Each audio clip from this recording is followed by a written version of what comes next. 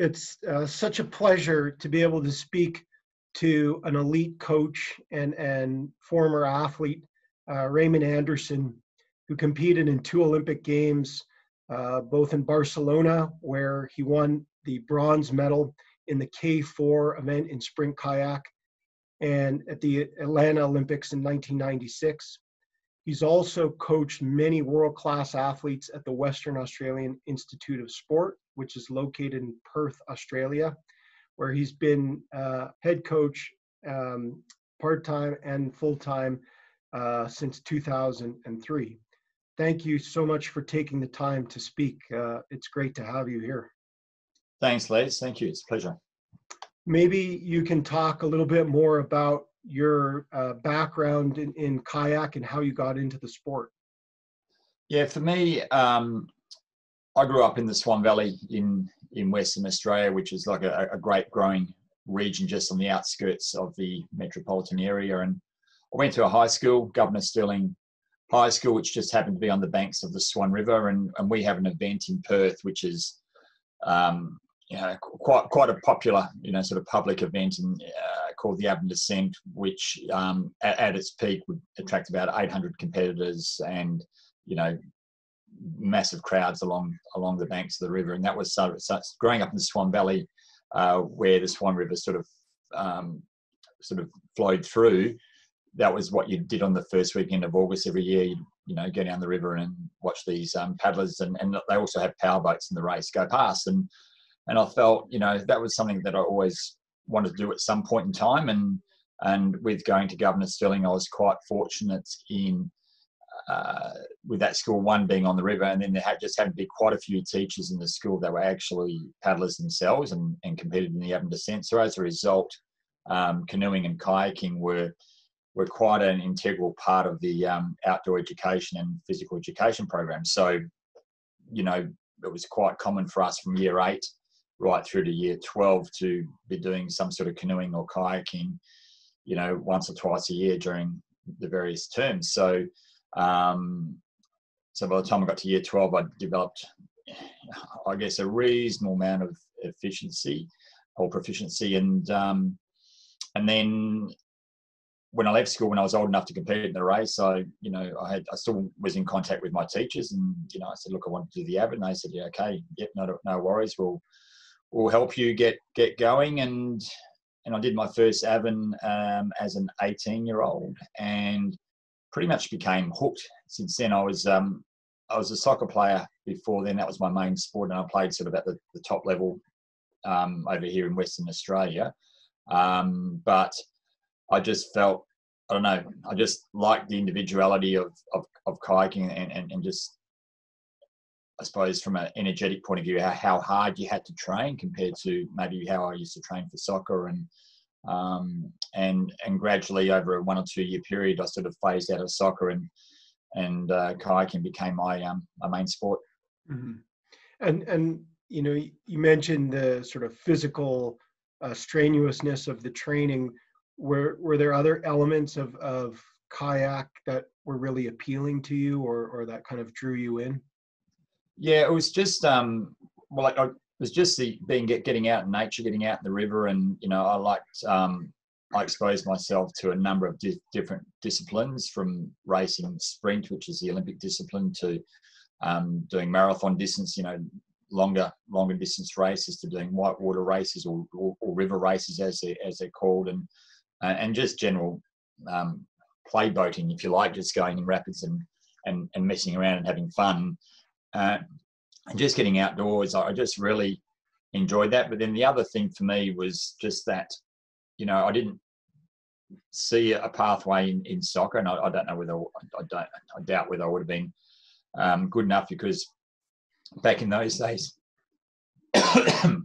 excuse me, back in those days, Australia soccer wasn't really represented too highly. Well, certainly Australia didn't go to the Olympic Games in soccer, and I remember a youngster watching the Olympic Games as the 1972 Olympics, and I felt that was what I wanted to do one day, was go to the Olympic Games, and I saw kayaking as a pathway to that, because it was a sport that you could go to the Olympics, and particularly once I'd taken it up. Australia had we just had the 1980 Olympics, and Australia done quite well. We won our first ever medal.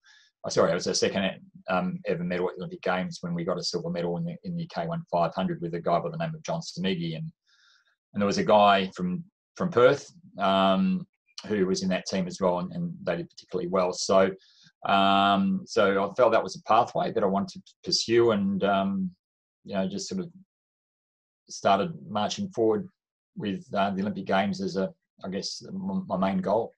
Yeah, and coaching. How did the transition into coaching come about? Yeah, for me, it was almost by accident. I mean, I was one of those athletes that, I got to the point where I was, quite competitive internationally, but I wouldn't say I was the best athlete. And wasn't the best natural athlete. I was very physical. I was very strong. Whereas I felt maybe technically, and even from a race performance point of view, maybe in the early years, I didn't get the best out of myself. And I found I had to work particularly hard. And given that I started the sport quite late, I found, I had to, look under every rock to try to, get that little bit of an edge.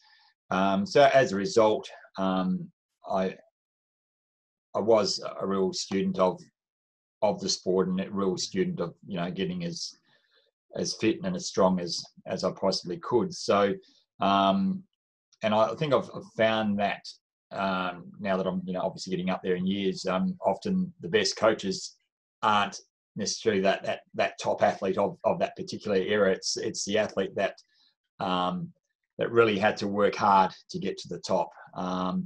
And I was probably one of those athletes that worked particularly hard. And then for me, the transition, it became almost by accident, because I had a half-baked crack at the Olympics in 2000. It was only because I was one of those athletes that never really retired. I just loved training.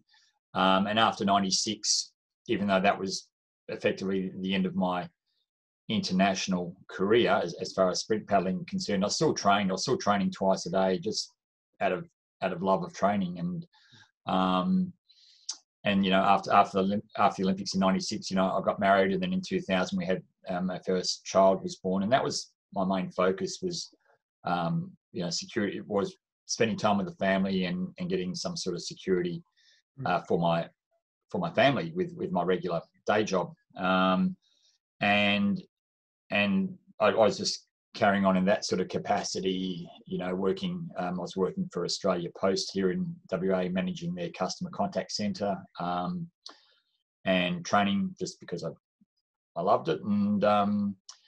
And then WACE approached me because the program had sort of hit its sort of peak in that sort of late 90s period and early 2000s, and then it started to sort of go downhill a bit in the sense of numbers of athletes in the squad. And I mean, pretty much after the 2000 Olympics, there was a lot of investment into high performance sport in Australia right across the spectrum, and I think a number of sports or programs after Sydney suffered with not necessarily a lack of funding, but a reduced funding or emphasis. And certainly the kayaking program was one program where it started to drop away. And I was the coach at the time at WACE was sort of he was seconded back to the Gold Coast, which is where the national program was based, and where he was originally from.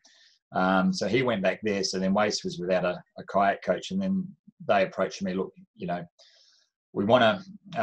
just want to see whether you'd be keen in taking the kayak program under your wing. There's not a lot of athletes in the squad at the moment. There's no senior national team members or anything like that in the squad, and we can offer you a part-time role. And if you're not interested in doing it, we're probably going to cut the program. And for me, I was back in the initial stages when the kayak program was first set up at WACE in 1995, and we'd worked so hard for a number of years before that to try to get a program off the ground in WA, and we were the last mainland state to get a kayak program off the ground. So I didn't want to see it go. So I said, yeah, look, I'll I'll take it on. I think at the time I was getting paid 6 hours a week for coaching. Yeah.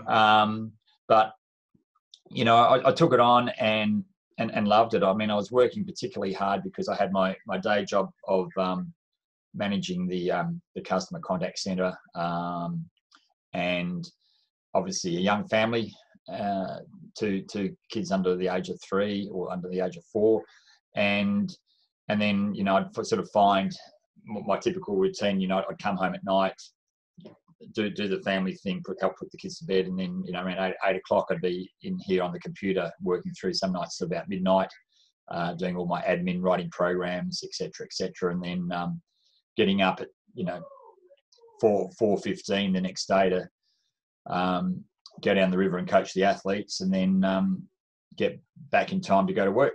And so I did that for the first 9 years pretty much, and in that time the program went from strength to strength, and in reality, even though I was getting paid very much a part-time salary, I was probably working close to full-time hours as it was, and the program just went from strength to strength. We were fortunate to win the WA Institute of Sport Program of the Year, I think about four times in about a 6-year period in that sort of late, from 2006 up to about 2012. And we went from a situation where WA would never get more than maybe one person on a senior team to all of a sudden getting 2 and 3 people on a senior team. One of our athletes won a bronze medal. We had another athlete that sort of, unfortunately due to health reasons, probably didn't perform at their best at the Olympics, but in that year before was arguably the best paddler in the world, and a number of good results. And even we had a couple of years there we had even five athletes from WA in the national team, which being a small state population wise was quite a big thing. So that was sort of how I transitioned it, but I loved it, and I found a way to make it work. And then in 2012, I guess the planets lined up with Australia Post centralising a lot of their administration functions, and Waste being in a position to put me on full time. It sort of all lined up to accept a redundancy from my day job and commence coaching full time. Yeah. Well, what do you attribute your success to? I mean, it sounds like you've really developed the athletes, and you mentioned that before you started working that they were going to axe the program, and over a number of years, it sounds like early on you said you went from success to success. Why was that? Yeah, I did. Well, I'm obviously passionate about the sport, and I'm passionate about getting the best out of people. And for me, one of the things that I say to my athletes is, when they come into Waste, look, I know high performance sport is a hard game, and I know, when I'm talking to these athletes, most of these athletes in front of me are never going to achieve their ultimate goal, because for a lot of them, their ultimate goal is to go to the Olympics, and a lot of them don't, and those that do, visualize being on the podium, and there's only that very select few that wind up being on the podium. So, I say to them, look, I want you walking out of this program just knowing that you couldn't have done anything more than what you've done. And, I want you to come out of the program a better person than what you were coming in, and what this program is going to provide for you. All these attributes that you learn as an elite athlete are going to hold you in good stead for the rest of your life. And you're going to be able to apply that to sort of business, to other sporting endeavours that you might do, to family, whatever you're doing. And that's, and I think by having that approach, I think obviously helps, because I think so many athletes I've seen walk away from the sport because they've come in, there's just so much pressure that, you need to achieve these results, and otherwise, you're not going to get supported and that sort of thing. And I don't think that's what it puts, just undue pressure on the athletes. So they know what's at stake. And you can walk out of this journey, really in a good headspace, because you've learned so much stuff, because the emphasis has been on that process, or on the journey all the way through, not the final outcome. Yeah. Whereas I find maybe those coaches that are really outcome driven with their athletes, there just seems to be, just anecdotally, some athletes walk away dejected, whereas I've got a fairly good track record with a lot of my athletes here that have come through the program. A lot of them are still involved with the sport. They're coaching at a grassroots level, and we're still.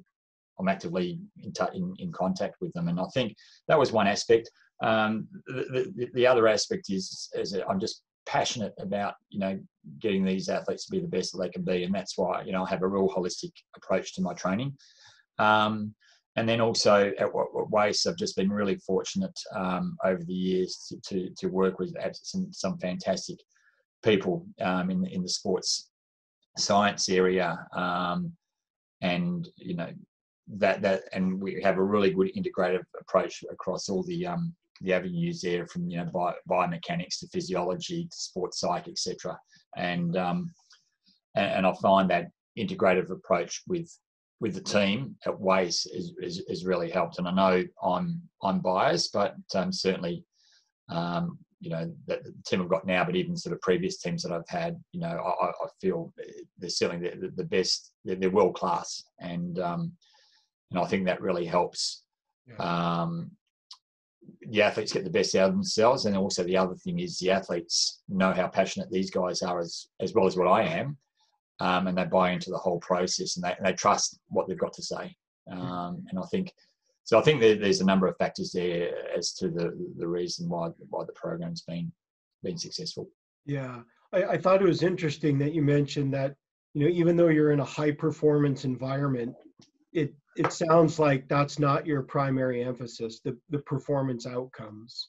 Is that correct? Or? Yeah, correct. Certainly, I mean, look, the outcomes are there, but they're not emphasized because look, the athletes know, and they don't need to be told every day. And my goal is to create an environment where the athletes, one, want to come to training, and two, when they get to training, that they get the best out of themselves and they enjoy it.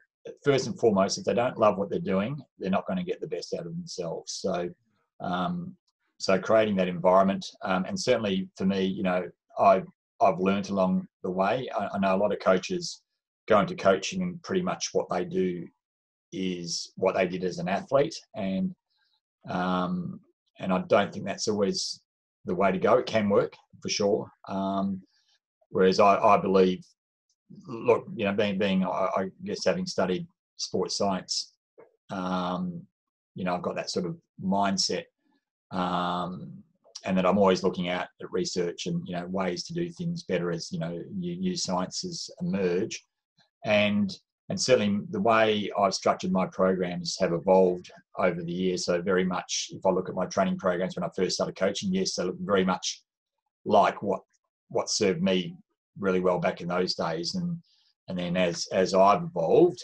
that program has changed, and what we're giving the athlete has changed. And sometimes we we definitely tailor the program to suit various athletes. Like if there's an athlete that's more sort of anaerobically based as opposed to an athlete that's more aerobically based, we'll make accommodations in the program in order to the way we see it is I want to give them something that's going to make them be the best that they can be. Yeah. I don't want to give them something that I feel is like a cookie cutter, one size fits all approach, because I know that's just not the way to go. Right. Well, I'm curious about, you mentioned keeping training fun, and it sounds like you see yourself as instrumental in the creation of a certain environment.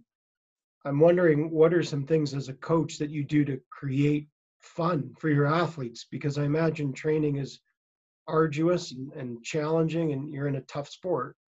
Yeah, it is a physically demanding sport. And I think it comes down to, a lot of it comes down to communication. I think if the athletes feel that they can trust me and talk to me, and not be afraid to talk to me and talk about anything, and vice versa, I think that is one way of creating that fun environment, because you get that interaction rather than, I know athletes that sometimes they're intimidated or don't want to talk to their coach because they don't feel that he or she are going to listen, or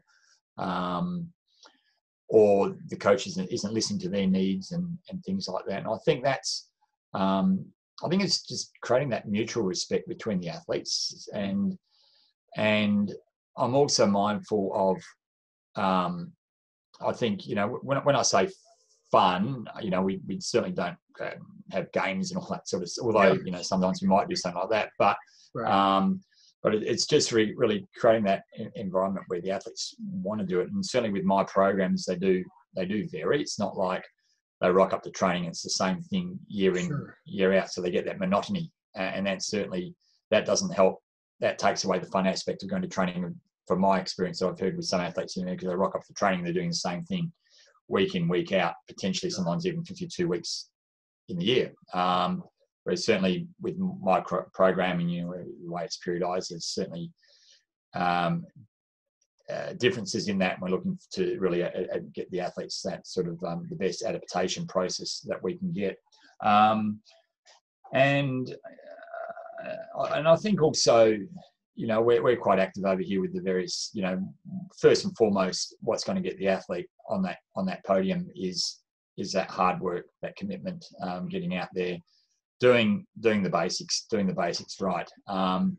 But then when they get to that certain level, when they're, you know, they are going for Olympic Games, then, you know, we start throwing more and more icing on the cake, where we start throwing the various interventions that we use at WACE, and you know, we use them a fair amount, and but the athletes again find that quite interesting. You know, they just see, you know, what interventions might work for them, what don't, and just being part of that process. And that again is part of being an athlete, just learning all that, and you know, you're actually quite engaged and interested, and it's fun to see, okay, you know, I do, you know, a block of altitude exposure, and, you know, how much can I improve my hemoglobin mass, or, you know, stuff like that. So so that's sort of what I mean, you know, by creating that sort of fun sort of aspect, and just trying to be cognizant of the vibe within the group. Like,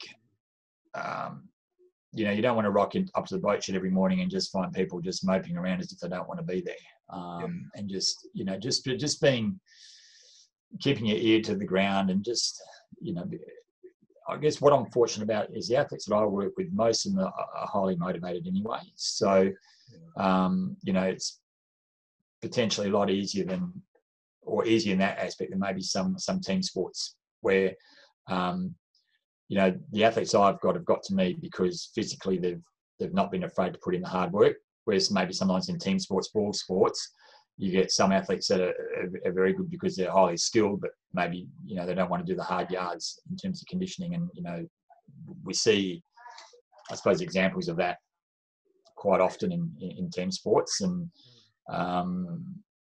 whereas, you know, with the sort of athletes in the sort of sports, or in sports similar to mine, which requires that real hard physicality, it's, you know, for a lot of athletes, it's not that hard to turn up, because they, you know, they genuinely like pushing themselves anyway. Yeah. So would it be accurate to say, Raymond, that by the time, you know, the athletes kind of come to you, that they're already well versed in pushing themselves, and as you say, that they're quite motivated, and so you know, they kind of embrace the challenge or the physicality of the sport? Certainly, most of them are. Usually, you know, at the Institute of Sport, I get athletes probably that come directly to me when they make a junior national team. So that's under 18. So then generally the age of athletes that I have in my squad are from the age of sort of 17 up to early 30s. And by that stage, they're already working at a relatively high level. I've had examples over the years where I've had athletes that have come in that are pretty raw, and they need to, I guess, understand what is required to achieve at this particular level. And certainly now with our approach at WACE is we are getting down and doing more and more work with the pathway than what we might have traditionally done in the past. So now those younger kids in the, you know, 15, 16, 14, 15, 16, are getting a little bit of exposure with working at us and getting a bit of sports science thrown at them, and so they're getting a better understanding. And I think that's really helping now. When athletes come to me, I think they're better prepared than what they might have been 5 or 10 years ago. So but generally, in most cases, they're highly motivated. You still get the odd one that has got there on sheer talent, Right. and hasn't quite put the hard yards in, and sometimes that can be a double-edged sword, because you've obviously clearly got a talented athlete and they've got their at a junior level they can get away with it, but they can't get away with it at a senior level. And sometimes mentally that can be a real challenging point for them, because all of a sudden you got these guys that they were beating as juniors that are putting in a lot more, and then they start knocking them off, and all of a sudden they have to find they have to work harder. And sometimes I've had examples where that working harder hasn't worked for them mentally. They didn't like it, so then and that's when you lose athletes. That's fine. That's just the nature of high performance sport. Right. And you mentioned that part of your role as a coach is to get the most out of help the athlete get the most out of themselves, and to kind of leave no stone unturned in terms of their aspirations or pursuing their goals. I'm wondering, to what extent is injury an impediment or barrier to getting to the podium or to helping the athlete achieve, to get the most out of themselves? It's a huge thing. Like we know, there's been a number of studies done now that, if athletes aren't sort of adherent to, sort of 85% of the training program, then they're probably not going to reach their potential. Or if they're a podium level athlete, then they're probably not going to be on the podium.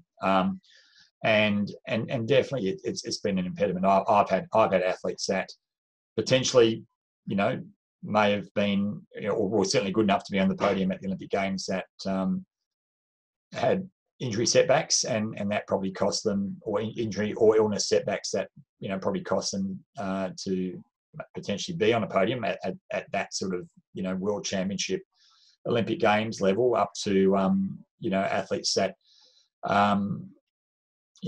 could have made a senior national team, but just injuries, or they were just a bit more prone to injury or illness than maybe other athletes, and that sort of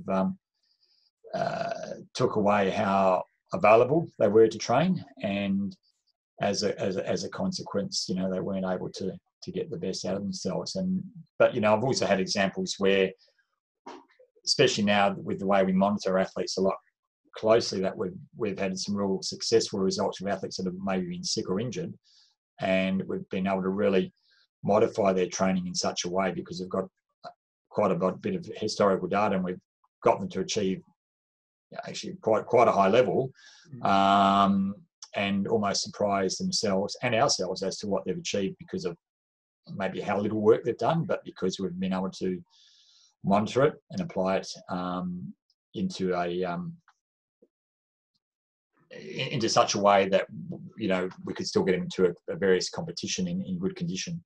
Yeah. So I was just going to ask, what is it that enables those athletes who have an injury and they are still able to come back and compete at a high level? As you mentioned, maybe they surprise you or themselves. What facilitates that? Well, I think first and foremost is that degree of natural talent, secondly, I think it's just mental toughness and belief in your ability. I think an athlete, if they've had some time off with injury or illness, they just need to back themselves and be confident with the team around them that what they're getting is going to get them into that competition the best that they can be for the circumstances that they have been in. So I think that belief, having that belief in yourself, is really, really important. And then and I think the other thing is just having with the athletes team, is having a clear understanding in terms of how to titrate the training load up to an acceptable level, so that athlete can sort of get the best out of themselves. You don't want to have an athlete that I don't know, let's say, 5 or 6 weeks out from your main competition of the year, or your main selection event of the year, be out for 3 or 4 weeks and comes back, with 2 weeks training. You don't want to just chuck them straight in and do what everyone else is doing. You want to do an appropriately loaded program. And in their case, they probably wouldn't need too much of a taper at all. They'd be working up towards the event, whereas everyone else is tapering down. Mm-hmm. So it's just having that understanding of what to prescribe the athlete in terms of how much layoff they've had, what's the nature of the injury, and then the other thing is working out what can you do when the athlete is sick or injured to make them better. Are they what sort of training can they do, and certainly include that in the training program. Right. So kind of being aware, focusing on, elements of their training or performance that they're still able to manage or to do despite the injury. Also, you mentioned sort of the progression, I guess, and relative to the time available, just monitoring or careful consideration about progressing the athlete back. And I thought that other point about confidence or mental toughness was interesting. Is that just, I guess my question is, what is it that fosters that belief in one's ability to come back after an injury? Is it something that the athlete just has irrespective of injury? Or is it like something about how they respond, particularly in the case of injury? I think some athletes definitely have that naturally. I certainly think with the help of the coach and sports psychs that can be fostered during their time out. And certainly, depending on the nature of the injury or illness, there's always stuff you can do. Like if you've got an illness where, okay, you can't train, but that doesn't stop you to work on your mental skills, visualization and working out, when you come back and coming back tougher and having developing those belief mechanisms in yourself. If you're a forced compromised athlete that, all of a sudden, in a sport like ours, which is a strength endurance sport, and you might have an injury that prevents you from lifting heavy in the gym, that doesn't stop you from going to the gym and doing something like, say, blood flow restriction training, where you can, drop the weight down to, 30% of your 1RM and potentially still get some of those strength and hypertrophy attributes that you would get from lifting heavy, but you're not sort of risking getting re-injuring yourself. So there's always stuff that you can do, and I think those things too can help create those belief mechanisms in the athlete, because they're actually doing something that is helping them to still get to that end goal. Right. So as a coach, is that kind of part of what you do with injured athletes, is to help them recognize what they can be doing, to kind of work with them on modifying their program? Or I guess what my question would be, sort of what's your role in kind of fostering those beliefs that the athlete can come back? Yeah, very much so. It's certainly integral in terms of fostering those beliefs, and certainly, as I said at the start of the interview, at WACE we have a very integrative approach with our whole performance enhancement team, and certainly we'll meet regularly as a team and discuss the athletes, and even outside of that formal meeting, I'll communicate with the relative service providers about we need to be doing this and that with a particular athlete if they're sick and injured. And certainly that's what we'll do. We'll sit around in this integrative approach, and with the doctor, the physio, the sports psych, the biomechanist, the physiologist, the strength and conditioning coach, and we have a chat around what's going to be the best prescription for this particular athlete based on their particular injury or illness, and we formulate a plan that way.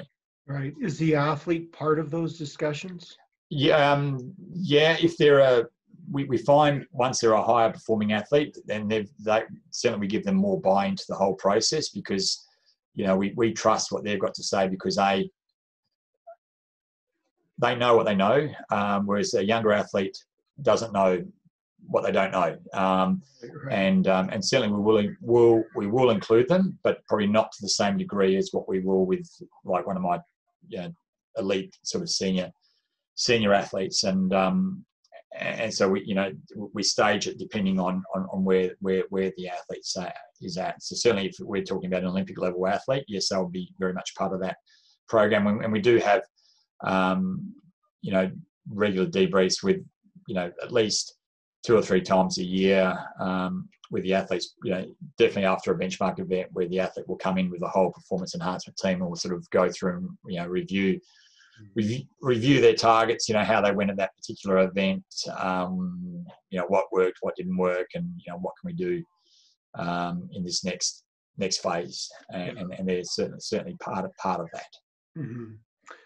What types of support you mentioned at WACE on a few times? You indicated that you have a great team of individuals and you work in a collaborative fashion. I'm wondering, what are some of the types of support that the injured athlete needs or benefits from?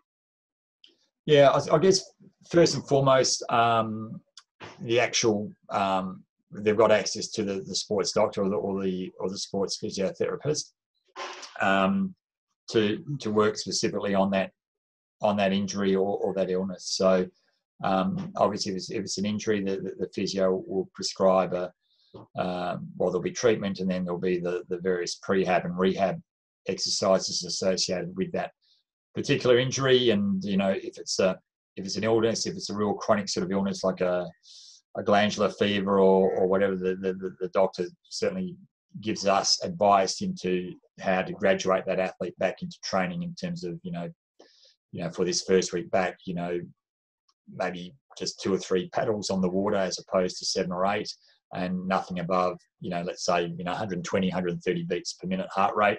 And then from there we go with the sports side. There's work to do there to make sure that the athlete has the correct mental approach to be coming back from the injury and making sure those mechanisms are in place. And then we've got access to the strength and conditioning person and the physiologist in terms of, okay, is there anything else we need to do outside of the injury? Okay, now the athlete can come back and start training, but we probably don't want to throw too much paddling at them if it's, say, a shoulder injury or an elbow injury. So then what we might do is we might put some additional cross-training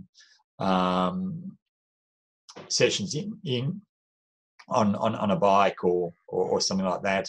Potentially we might use, we're fortunate enough to have a climate chamber at WACE where we do we can do hypoxic or heat exposure type sessions, and we can certainly do that to help, I guess, amp the athlete or get the athlete back up to speed or fitness quicker than maybe just a traditional sort of methodology. So it is a holistic approach, and it's certainly a specific to that particular athlete based on what injury or illness they might have or have had. So along those lines, my next question may be specific to the injury type or severity that an athlete has, but I'm wondering, what are some of the challenges that an injured athlete experiences or faces in their rehab? One of the challenges that they have is, depending on the severity of the injury, is have they got enough time to get ready for their benchmark event? So that's certainly one of the challenges, and that's sort of a call that we need to make at some point in time. That we feel, and fortunately in our sport, it's not a contact sport, it's not a high impact sport, so the rate of injury is not that high, but we've had some interesting injuries over the time, and sometimes you do run out of time, and you just got to be real about it. But I think certainly that's one of the challenges, is having the athlete really understanding what they need to do, and that's where the stuff that they need to do outside of the main training environment, I think that's important as well, because often there's only so many hours in the day that we can work with the athlete. So then there might be stuff that they need to do at home. And we've found in instances like that where it might have been a relatively serious injury, the athlete that has come back quicker has been that athlete that's been diligent with literally everything, doing okay, if the physio suggested, look, I need you to do these shoulder exercises 3 times a day, then that's exactly what they've done, Right. whereas some athletes might not do that. And then, we've had instances where we've had both injuries and illnesses where we've not been able to find the root cause of the issue. And that can be quite frustrating for the athlete and frustrating for us because we don't know what's causing the particular issue. And then, we don't know how much to prescribe that athlete because, we don't know what's the root cause. And we've certainly had examples of that as well. Yeah. So that sort of understanding about the cause of the injury sounds like it's important for the prescriptions that then follow in terms of here's your potential time frame, here's the progressions and the exercises that you need to do. You can't establish that if you're uncertain about the cause of the injury. Exactly. And I think that you hit the nail on the head. We certainly see that with athletes. If we know what the injury is or know what the illness is, and we've got a plan that we've got, I suppose you can never be 100% confident, but, really highly confident that this plan back to full fitness is going to work, then obviously we're confident, the athlete feels our confidence and they're confident as well. And that helps.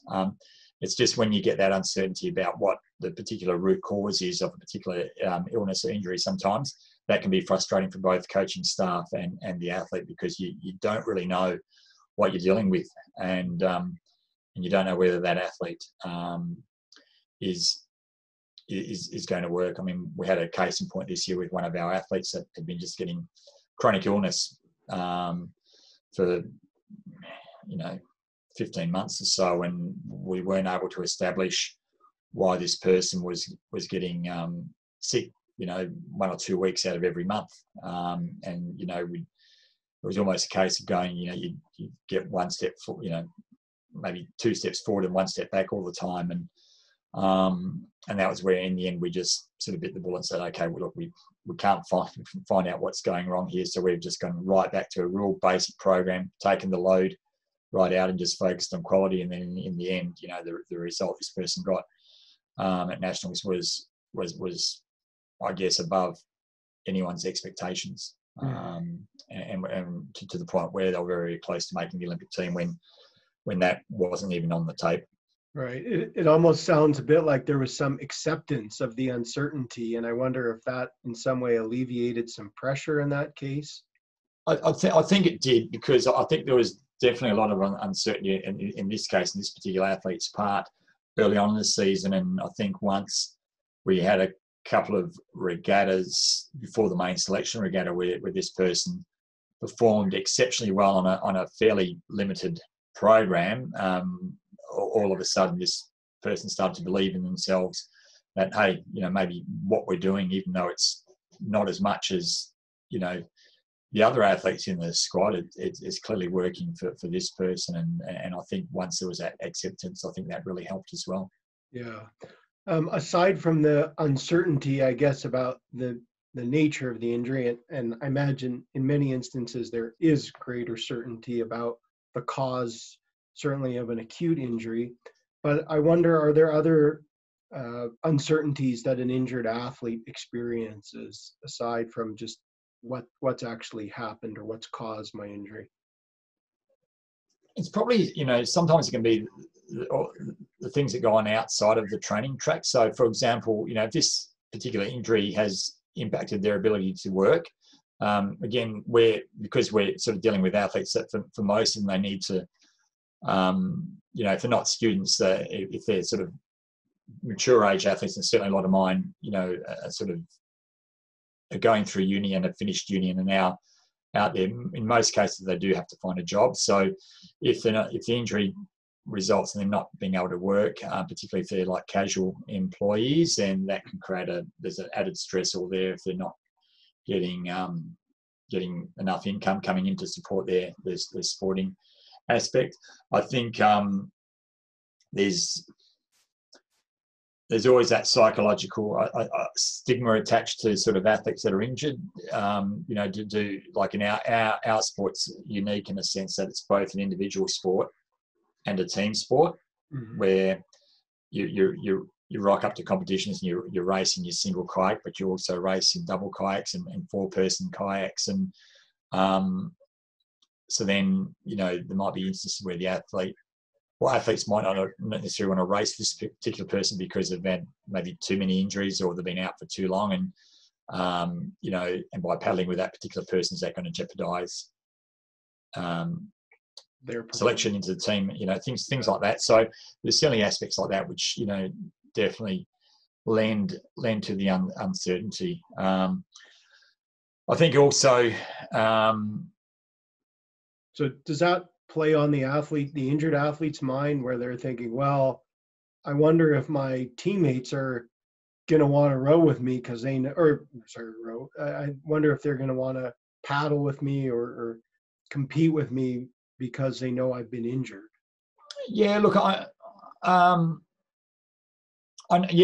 it can. I mean, I know that's how I felt back when I was still an athlete. I contracted chronic fatigue syndrome back in 1995 and pretty much was out the whole year, and sort of only came back to training towards the end of 1995.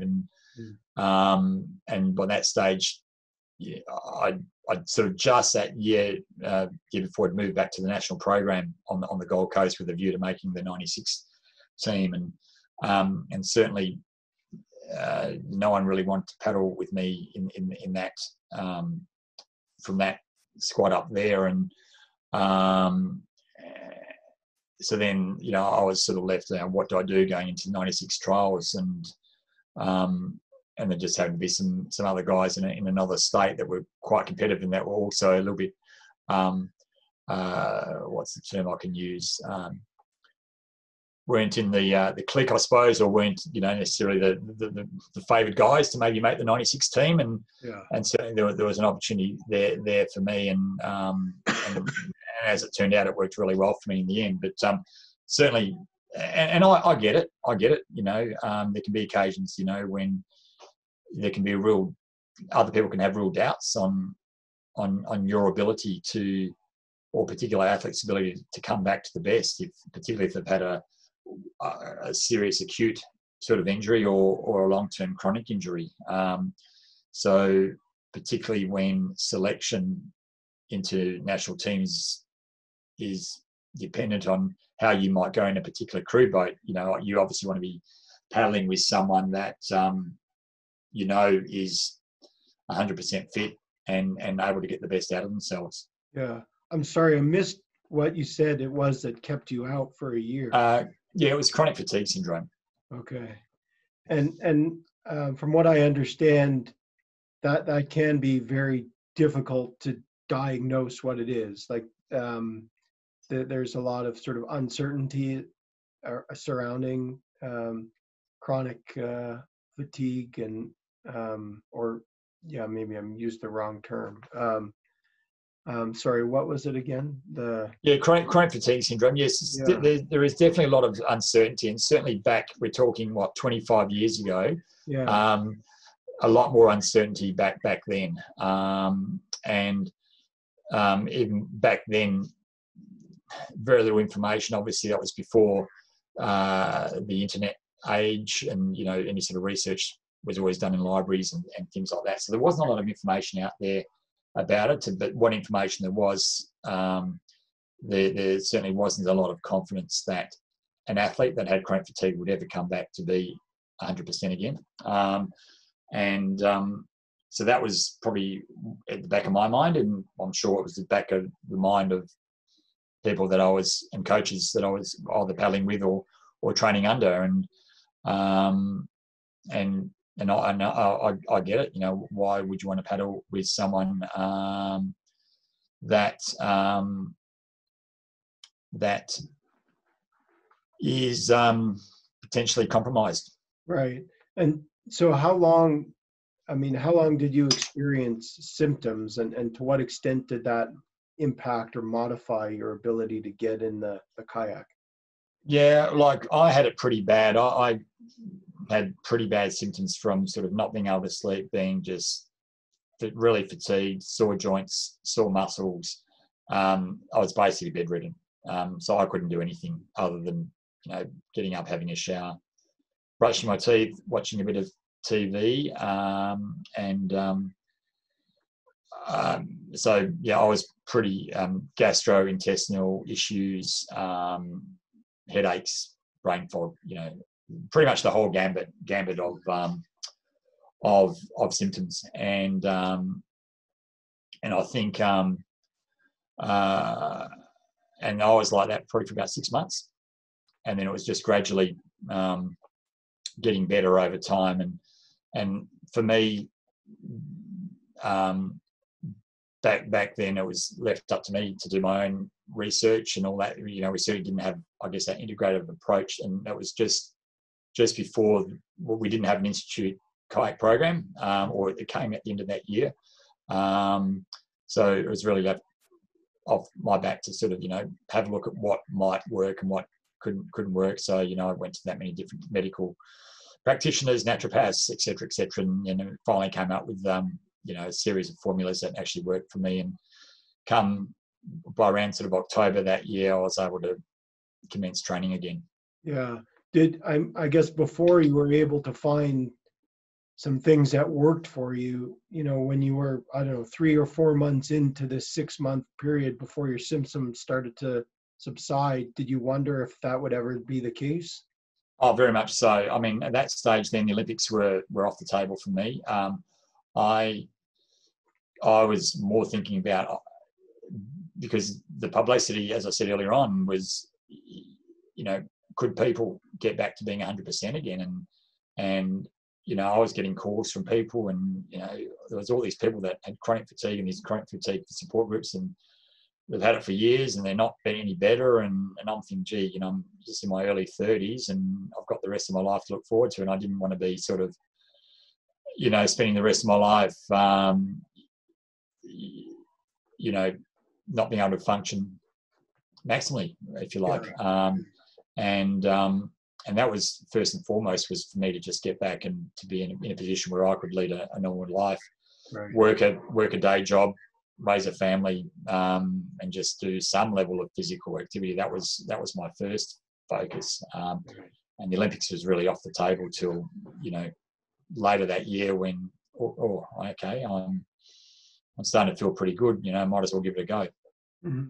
Were there things you were able to do that helped you cope with that time period where you just wanted, or your hope was just to resume some sense of normalcy, or, like you say, the Olympics were maybe off the table, but you were just hoping to resume, just some quality of life? Were there things that help you manage or cope with that time? Yeah. Well, as I mentioned earlier, I'd relocated back to the Gold Coast and trained with the national program before getting sick, and that's where I got sick. And so I just came back home, and my parents obviously supported me, so that was one stressor. So I didn't have that financial stress of paying rent or anything like that. So just that alone was a massive help. Secondly, I'm really a strong believer in the power of the mind, and daily I would go through various sorts of mental sort of strategies designed around sort of visualizing myself getting better, and that one day I will get better. And I had that positive belief that even whilst there was uncertainty on one side, on the other side there was that belief of me getting better. And as an athlete, I was that athlete. Particularly back in those days, we didn't have programs or coaches or anything like that. So I had to be my own coach in the early days, and do a lot of my own research, and leave no stone unturned. And so that approach that I had to my sport, I had the same sort of approach to this. So I was looking at potentially all these things that could potentially work for chronic fatigue, And I had this checklist, and I'd try something, and then if it didn't work, I'd cross it off the list and say, great, I'm one step closer to finding what is going to make me better. So rather than taking it the other way around, oh, look, that thing didn't work, it's, I'm not going to find anything. I took the opposite side of, I'm one step closer to finding what's going to make me better. So so I think that helped. And then obviously in the end we sort of worked out potentially what the root causes were, and we're able to put sort of interventions in place to get me back to full health. But even when I got back to what you would consider full health, there was a lot of uncertainty there. Like if I had a little sniffle, I'd be really concerned. It's just chronic fatigue coming back. And that was probably like that for a good 2 or 3 years after that. Until finally, I was pretty confident that okay, it's gone. It's a thing of the past. Right. It seems, I guess, understandable or legitimate that you would wonder, or be worried about symptoms and the meaning of those symptoms, and whether it was indication that you might be re-experiencing chronic fatigue. I thought it was interesting that you mentioned that point about sort of adopting the same approach that you did to your training and your athletic performance as you did to your recovery. And I'm wondering if you can speak to that in terms of kind of the possible benefits of that for the injured athlete. Yeah, look, I think that's the skills that we learn as an athlete. It's being able to persevere and look at all possibilities that can make you be the best that you can be. And that sort of transfers over to, if you're an athlete, okay, what can I do that's going to allow me to recover and get back to full health or full fitness as quick as I possibly can? And again, that's the same thing that a plot runs over into a business sense or into a work sense. What can we do in a business setting to get this business, working optimally? So I think that's where it sort of flows over, certainly from an athlete sense. It's still maintaining that same level of professionalism as you were when you're training fully, and still having that same sort of approach to when you're sick or injured. Yeah. Maybe you can talk a little bit about the role of motivation in terms of athlete recovery. Yeah, I think motivation is very important because it does require that certain level of motivation to again get out there and get the best out of yourself, and certainly sometimes with some of these things that you need to do as an injured athlete can be quite monotonous and quite boring. If you're restricted to, if you've got some issue in the thoracic region or whatever, and the only sort of training that you can do is sitting on a watt bike with your arms rested on a Smith machine bar to keep yourself in that correct posture, and just sitting there and pedaling for hours on end, it's pretty boring, but you need to do it. Doing those rehab sort of exercises, if you have to do them 2 and 3 times a day, it can get boring. But again, if you do it, you're going to get better quicker and get back to full fitness. And that's that sort of, again, it just comes back to that desire. How much do you want it? How much do you want to be the best that you can possibly be? And if you've got that, if that desire is burning inside of you, you're going to do whatever's required. Yeah. But it also sort of sounds like, again, kind of going back to your earlier point about, your coaching, it sounded almost like a part of your coaching philosophy about creating a certain environment. Would you say that you kind of play a role in that motivation for the injured athlete?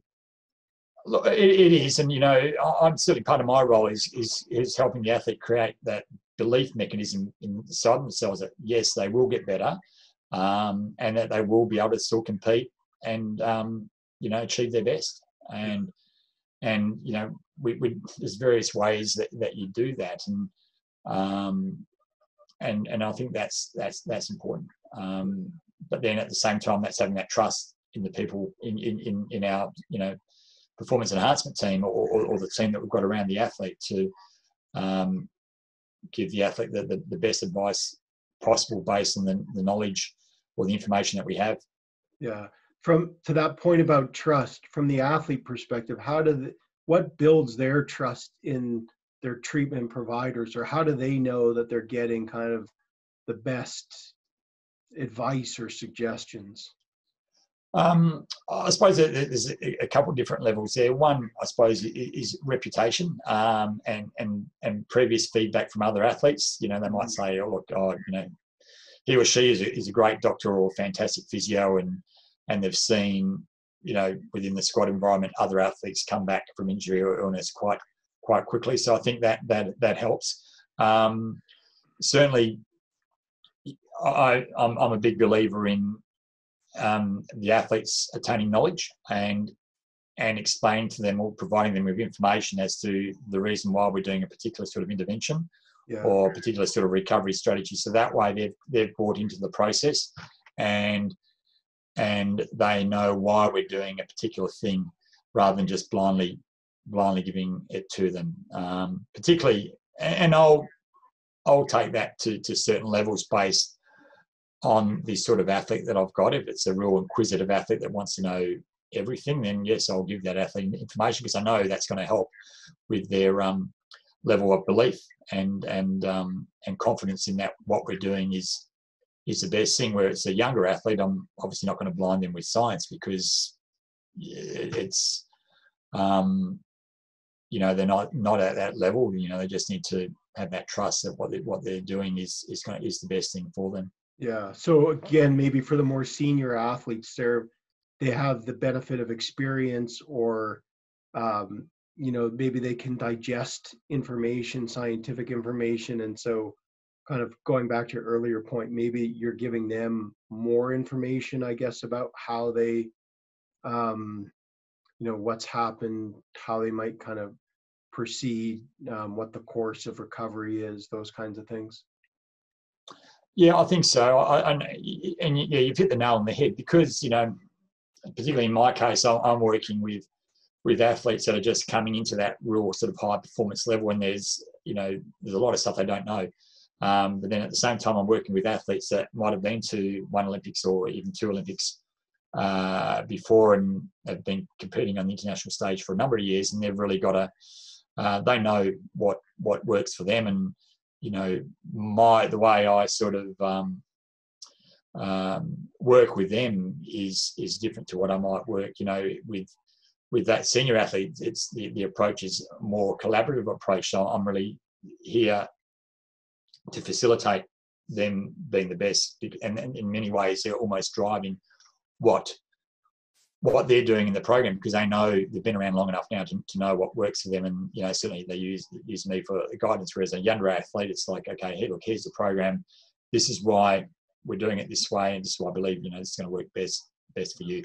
Yeah. And then as they sort of go through year on year, certainly they get additional information and they get an understanding of why we might do structured training in this way, and why we might be doing a particular intervention, and or if we've got a particular injury, this is what we're doing. Yeah, and you mentioned when the athlete understands why they're doing certain things, it helps with buy-in. Is that very much so? Yeah, that's very much. Again, that's sort of my philosophy. I find that if the athletes buy into your belief systems and what you feel is the best for them, they're going to go along for the ride, and it's going to be a lot more effective. And if the athletes understand why we're doing a certain thing, it just helps the process. Where again, I've heard athletes maybe in other squads in other sports over the years just not understanding why they're doing something, and or not having it explained to them, and it creates that frustration. And then that's when the athlete starts losing trust in the coach, then that becomes that real sort of problem in terms of, is that coach the best person for that athlete, or vice versa. And whereas I've sort of found if you can provide that education and that rationale, as to why we're doing a particular thing, then that helps the athletes understand. And sometimes, they might not like it, but at least they understand, or they've had the opportunity to, engage. Right. Just a few other questions, and I really appreciate your insights. I'm wondering, how is it determined, or how do you know when an athlete is ready to return to competition?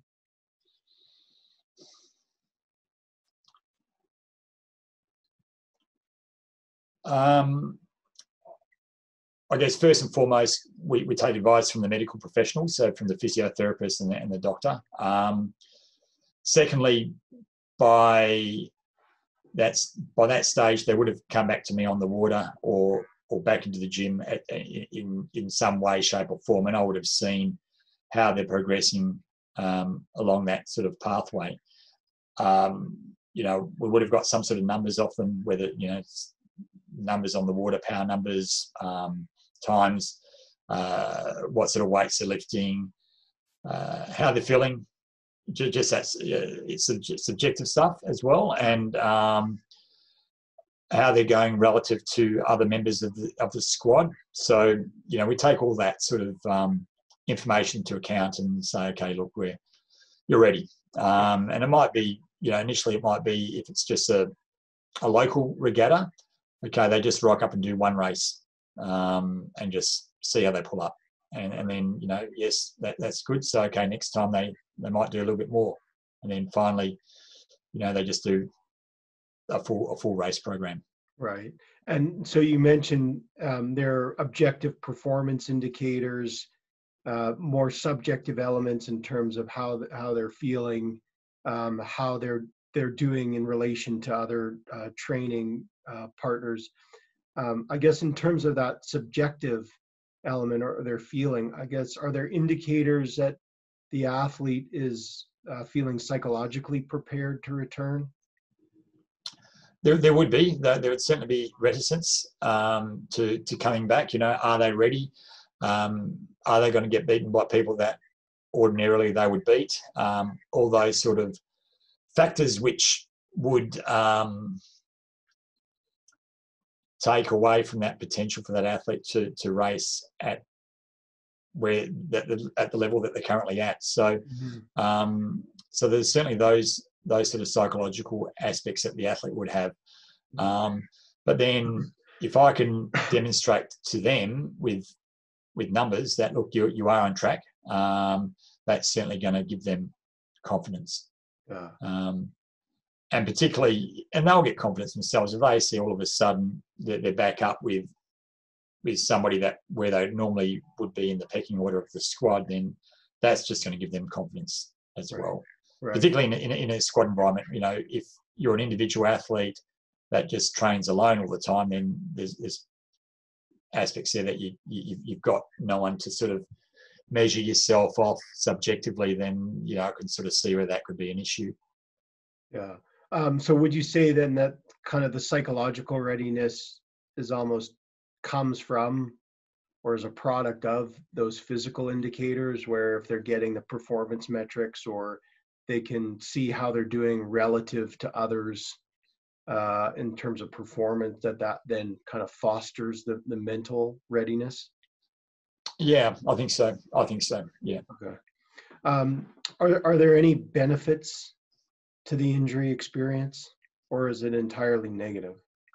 There's always a benefit. Every situation that you experience in life, whether it's in sport or outside of sport, it's always a learning experience. And there's my view is there's always at least one positive that you can take out of any negative situation. So and that's certainly what I sell to the athletes, that there's always a positive that comes out of it. And in at least one positive. And in your experience, either through your own personal experience with chronic fatigue, or what might be some specific benefits that the athlete gets from injury or learning, I guess, that could occur? Yeah, look, for me, I've got so many positives that, I wouldn't say I was glad that I had chronic fatigue, but in many ways, for me, there was so many positives that came out of it for me. I learned so much about health and wellness during that time that I think now it set me on that path, you know, in the ensuing 25 years where I feel for where I am, I'm in very good physical shape and health for my age, and that's been a passion for me since that time. It taught me to slow down and smell the roses, which I think again is very important, particularly now more than anything with our lives. Well, maybe not so much the last few months with COVID, but prior to that, just leading fast-paced lives, you know, just running around, just being so busy. I think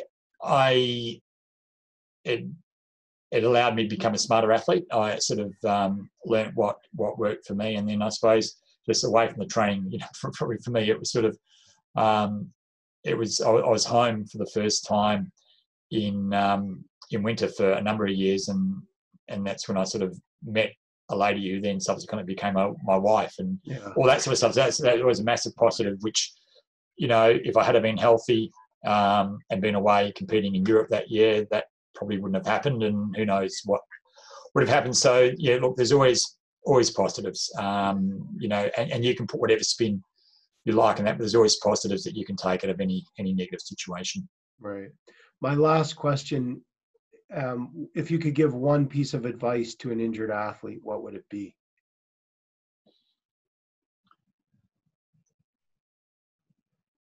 Just have belief in yourself, and take that advice and use it to get better. Yeah. So that self-belief and sort of using the advice to improve, to get better, to get healthy. Yeah. Yeah. Yeah. Thank you so much for your time, Raymond. It's been a pleasure to be able to speak to you and to hear about your experience, but also to get your insights and I know that athletes who may listen to this will certainly benefit from hearing your wisdom, and thank you for taking the time. I appreciate it. Yeah, thanks, Les. It's been a pleasure.